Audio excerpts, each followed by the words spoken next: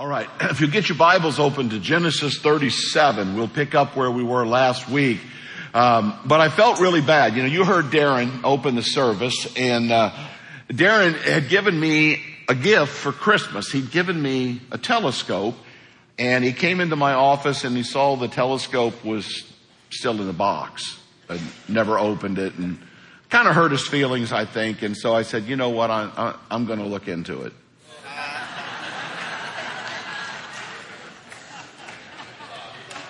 So I took it out of the box, and I did look into it. And I was pretty disappointed. I'm going to send it back. I gave it 2 stars. All right, you want one more?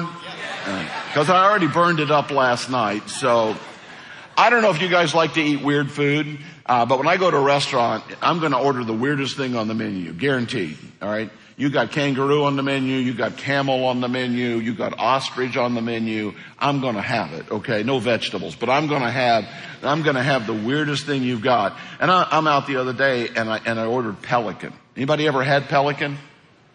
I know people do eat pelican. I have friends that do. It was pretty good, until they finally, it came time to settle up. An enormous bill.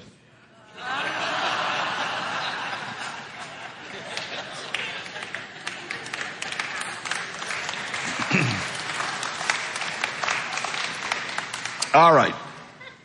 So we left off. Let's get to work. We left off with Joseph getting the special new coat. Remember that? And how we didn't think Jacob could do anything to make his family more dysfunctional. Well, he proved us wrong, and he took it to a whole new level.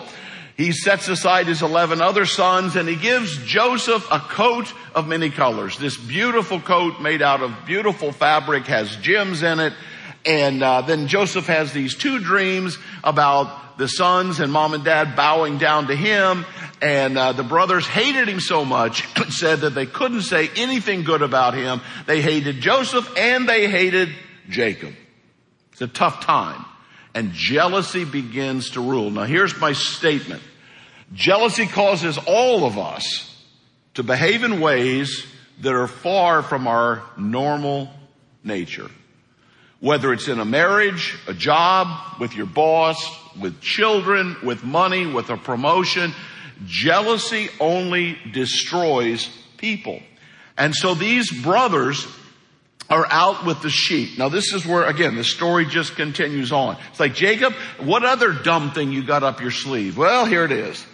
He said all the 11 boys out to take care of the sheep. All but Joseph. He kept Joseph behind with him. The pretty boy gets to stay home. Now I don't know whether they're dining on steak. I don't know, but whatever reason, Joseph doesn't have to go out and work. And after a period of time, weeks, months, we don't know, Jacob says, hey, wonder where my sheep are. So he sends Joseph out to look for the brothers and the sheep. And he goes to 2 different cities, and he ends up in a city called Dothan. Now I'm going to pause here just for a second. If you look around America, you will find that there's really 2 kinds of names really for cities. You've either got, or cities and rivers. They're named after Native American tribes, or they're named after biblical things. This is one of those. Anybody ever heard of a city called Dothan, Alabama? All of our people say this country was not founded on biblical things. Just take a look. How about New Smyrna Beach?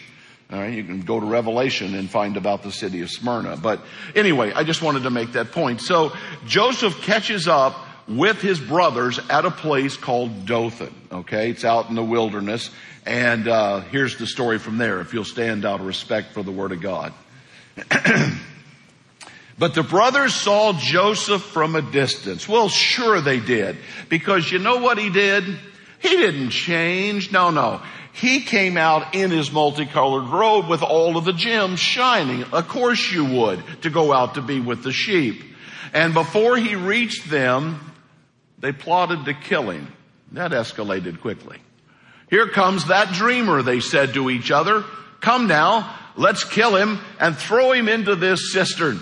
and say that a ferocious animal devoured him. Then we'll see what comes of his dreams." When Reuben heard this, he tried to rescue him from their hands. "Let's not take his life," he said. "Don't shed any blood." Now this is a loving brother. "Throw him into the cistern here in the desert, but don't lay a hand on him." Just throw him down in the dry well. Maybe he'll die. Although Reuben has a plan. Reuben said, maybe I can sneak back and rescue him and take him to his father. Now, don't think for a minute that Reuben cares. Reuben is just responsible. He is the son that would be responsible for Joseph. So he's the only one with a twinge of a conscience here. So when Joseph came to his brothers, they stripped him of his robe, the richly ornamented robe. Let's not forget what it was. And they took him and threw him into the cistern. Now the cistern was empty. There was no water in it. As they sat down to eat their meal, how about that? Cold and callous. Here's your brother. We rip off his robe. So we stripped him down to his underwear, threw him into a well, and let's go have dinner. A little cold-hearted, huh? They looked up and saw a caravan of Ishmaelites. The Ishmaelites are from Saudi Arabia. The camels were loaded with spices, balm, and myrrh, and they're on their way to take them down to Egypt. Judah said to his brothers, "What will we gain if we kill our brother and cover up his blood? Come, let's sell him to those Ishmaelites and not lay a hand on him." What a kind brother. Let's just sell him into slavery. After all, he is our brother and our own flesh and blood. His brothers agreed. So when the Midianite merchants came by, his brothers pulled Joseph up out of the cistern and sold him for 20 shekels of silver to the Ishmaelites, who took him to Egypt. When Reuben returned to the cistern and saw that Joseph was not there, he tore his clothes. He went back to his brothers and says, "The boy isn't there. Where can I turn now?" And then they got Joseph's robe, slaughtered a goat, dipped the robe in the blood. They took the ornamental robe back to their father and said, "We found this. Examine it to see whether it's your son's robe." He recognized it and said, "It is my son's robe. Some ferocious animal has devoured him. Joseph has surely been torn to pieces." Then Jacob tore his clothes, put on sackcloth, and mourned for his son many days. All his sons and daughters came to comfort him, but he refused to be comforted. "No, in mourning I will go down to the grave to my son." So his father wept for him. Meanwhile, the Midianites sold Joseph in Egypt to Potiphar, one of Pharaoh's officials, the captain of the guard. You can be seated.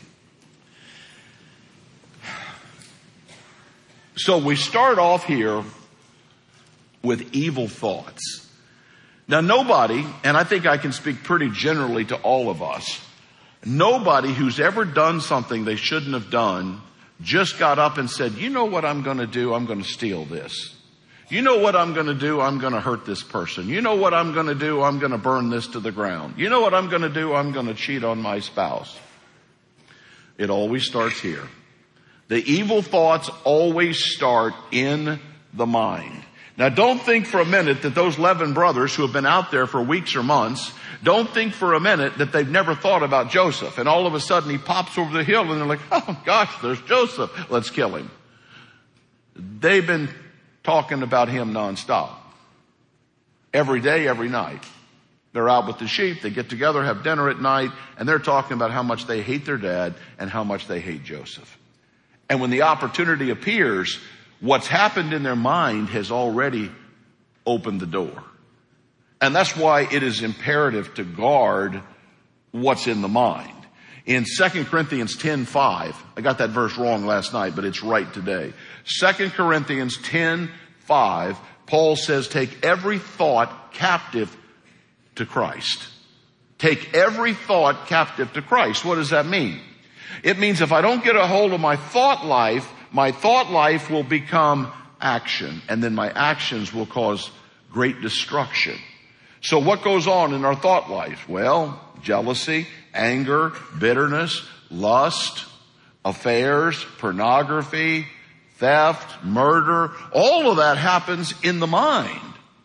And Paul says, take every one of those thoughts captive. Get a handle on your mind. You're like, well, how in the world do I do that? Well, I'd be real careful about what I watched, what I listened to, the people I hang out with. I'll put in a plug in here for our small groups.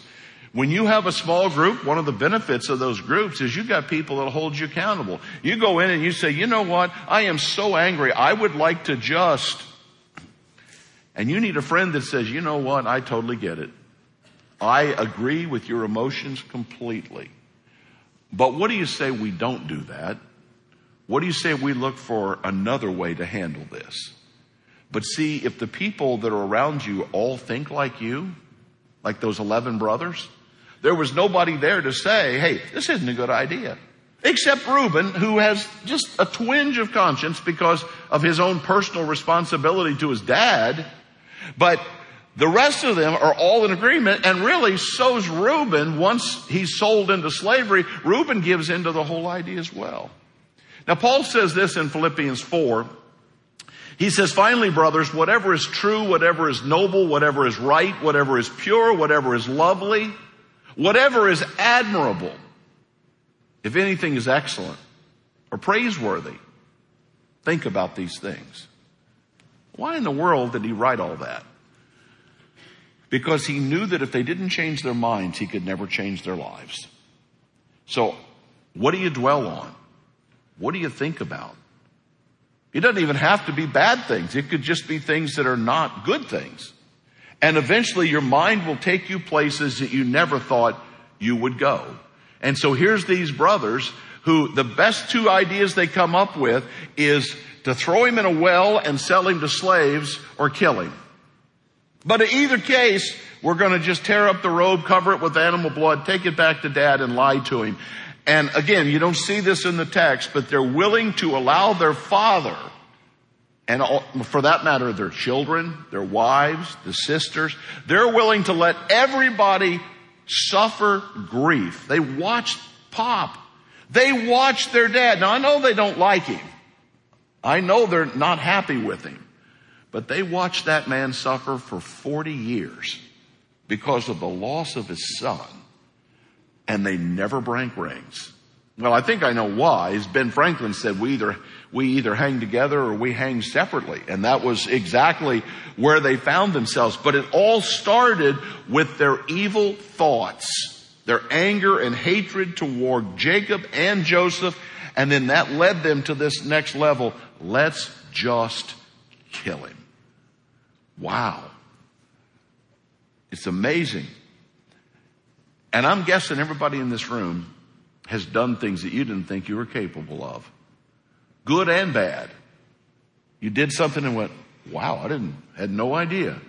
But you've also done things, I've done things that you're very ashamed of. You look back and go, man, how could I have done that? How could I have said that? Well, the truth is once things get loose in your head, and you don't have anybody to check that. You don't have anybody countering your thoughts, and you're not fighting those thoughts and taking them captive to Christ, then what's going to take over? Your own flesh. And your flesh is, I'm going to fix this. I'm going to make it right. I will get what I want. I'll get revenge. If I have to steal it from my boss, if I have to tie my boss up, if I have to cheat on my wife or my husband, whatever I have to do, I'm going to get what I want. And that's where these boys found themselves. Now, there's you know this since we're talking about sheep, but there's a story about, a wolf in sheep's clothing. We use that phrase, but it's a biblical phrase. Peter uses it in 1 Peter. Paul uses it in Acts chapter 20. He warns the church that wolves that look like sheep are going to come into your church. They'll be dressed like sheep, talk like sheep, but inside they're ferocious wolves. And their goal is to destroy the church. But here's the problem. We have come so far in the church today that we're afraid to offend the wolves. And so the wolves come in and we go, oh my gosh, we have to apologize to the wolves. They don't even bother putting on the sheep costume. They come in as wolves and we go, oh my gosh, I don't want to hurt your feelings. so we don't preach the truth. Well, that's not the church's job.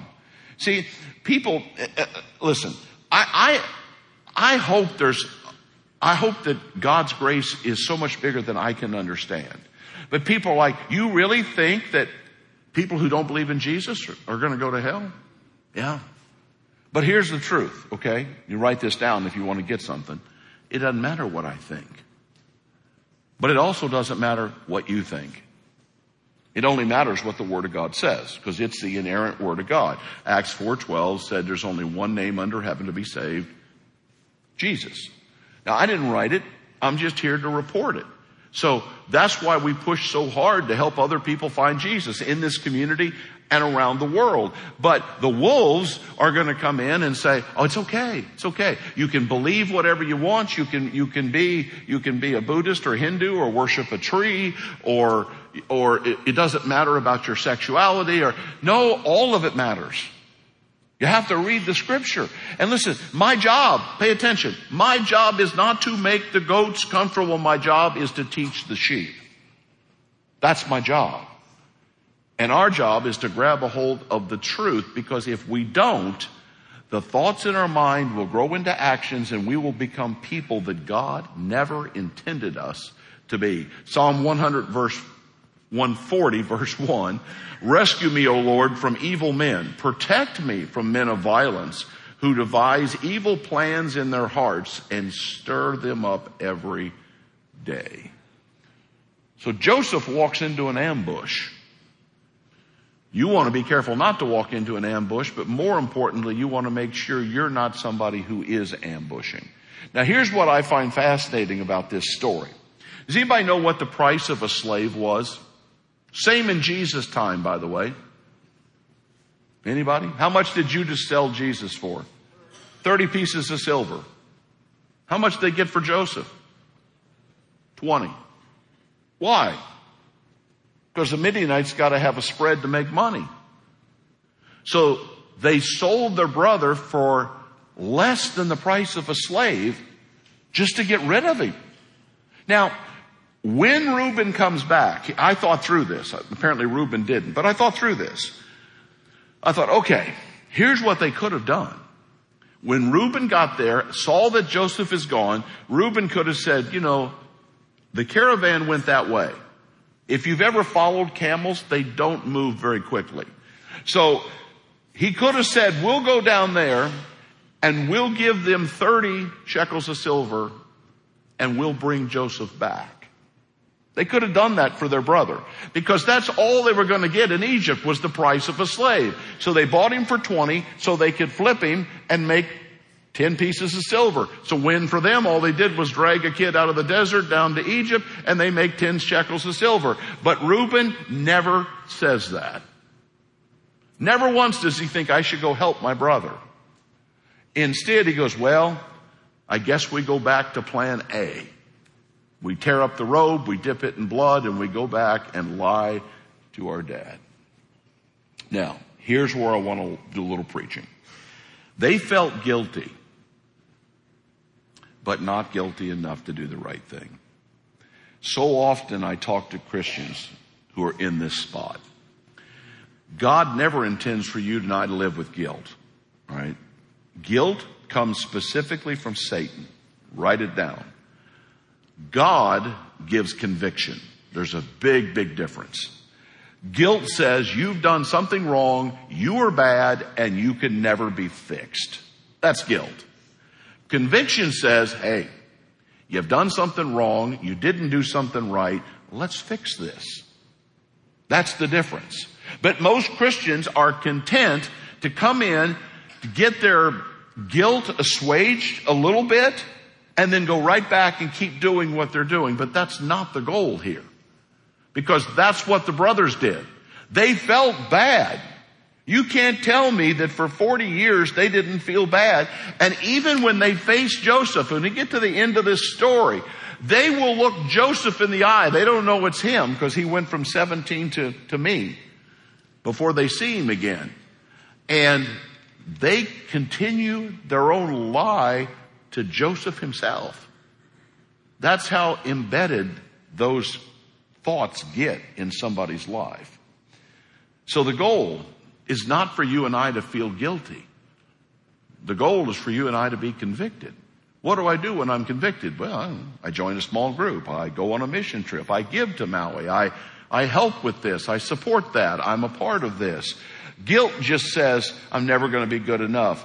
It's an excuse. It's a cop-out to say, I feel really bad, but you never have any intentions of changing. I'm going to keep right on with my affair. I'm going to keep right on with the pornography. I'm going to keep right on stealing. But I really feel bad about it. Really? How bad did you feel, Reuben? How bad did you boys feel when you went back and you watched your dad? How bad do we feel when we watch God cry? See, the word repentance in the Bible never means to say I'm sorry. It does mean change. So when we get to communion here in a minute, the goal is not, oh God, I'm so sorry for all of my sins. It is, God, I'm going to repent from my sins. My intention is to change how I talk, how I act, what I do. David in Psalm 51, this is verse 3, says, for I know my transgressions, my sins are always before me. Now, David has had an affair, had a baby die because of his sin. He killed Bathsheba's husband, had him killed. And yet God calls him a man after God's own heart. How is that possible? Because David was just like all of us. His mind was messed up. His heart was messed up. His life was messed up. But he realized that the goal was not to feel guilty, but to repent. And so he says, if you read all of Psalm 51, which is his confession, he says at the end of that, God, if you will find a way, if you can find it in your grace to forgive me, if you could do that, I'll spend the rest of my life helping other people get free too. Isn't that what you and I agreed to when we accepted Jesus? That's kind of the whole point. So rather than wallow in guilt and never change, the goal is actually to repent. Now, let me just show you one picture, because people always question, you really believe this stuff in the Bible, Joe, and even pastors. Okay, there's the well. That is the cistern Joseph was thrown into. Now, this is probably 2,000 years old, but the well is 4,000 years old. We have everything except Joseph's fingerprints. I don't have that. But this is no doubt the well that he was thrown into. All right, that's how good archaeology and history and the beauty of being in a desert really is. So I'm going to finish with this statement for us to think about. If God is good, why doesn't he put a stop to all the evil in the world? Well, he did that once. It's called Noah's flood. So why not just destroy the worst of the worst so the rest might learn by example? Well, he did that too. It's called Sodom and Gomorrah. If God decided to destroy all evildoers at midnight tonight, where would you and I be at 12:01? Don't mistake God's patience for his tolerance. Take advantage of the time and repent today.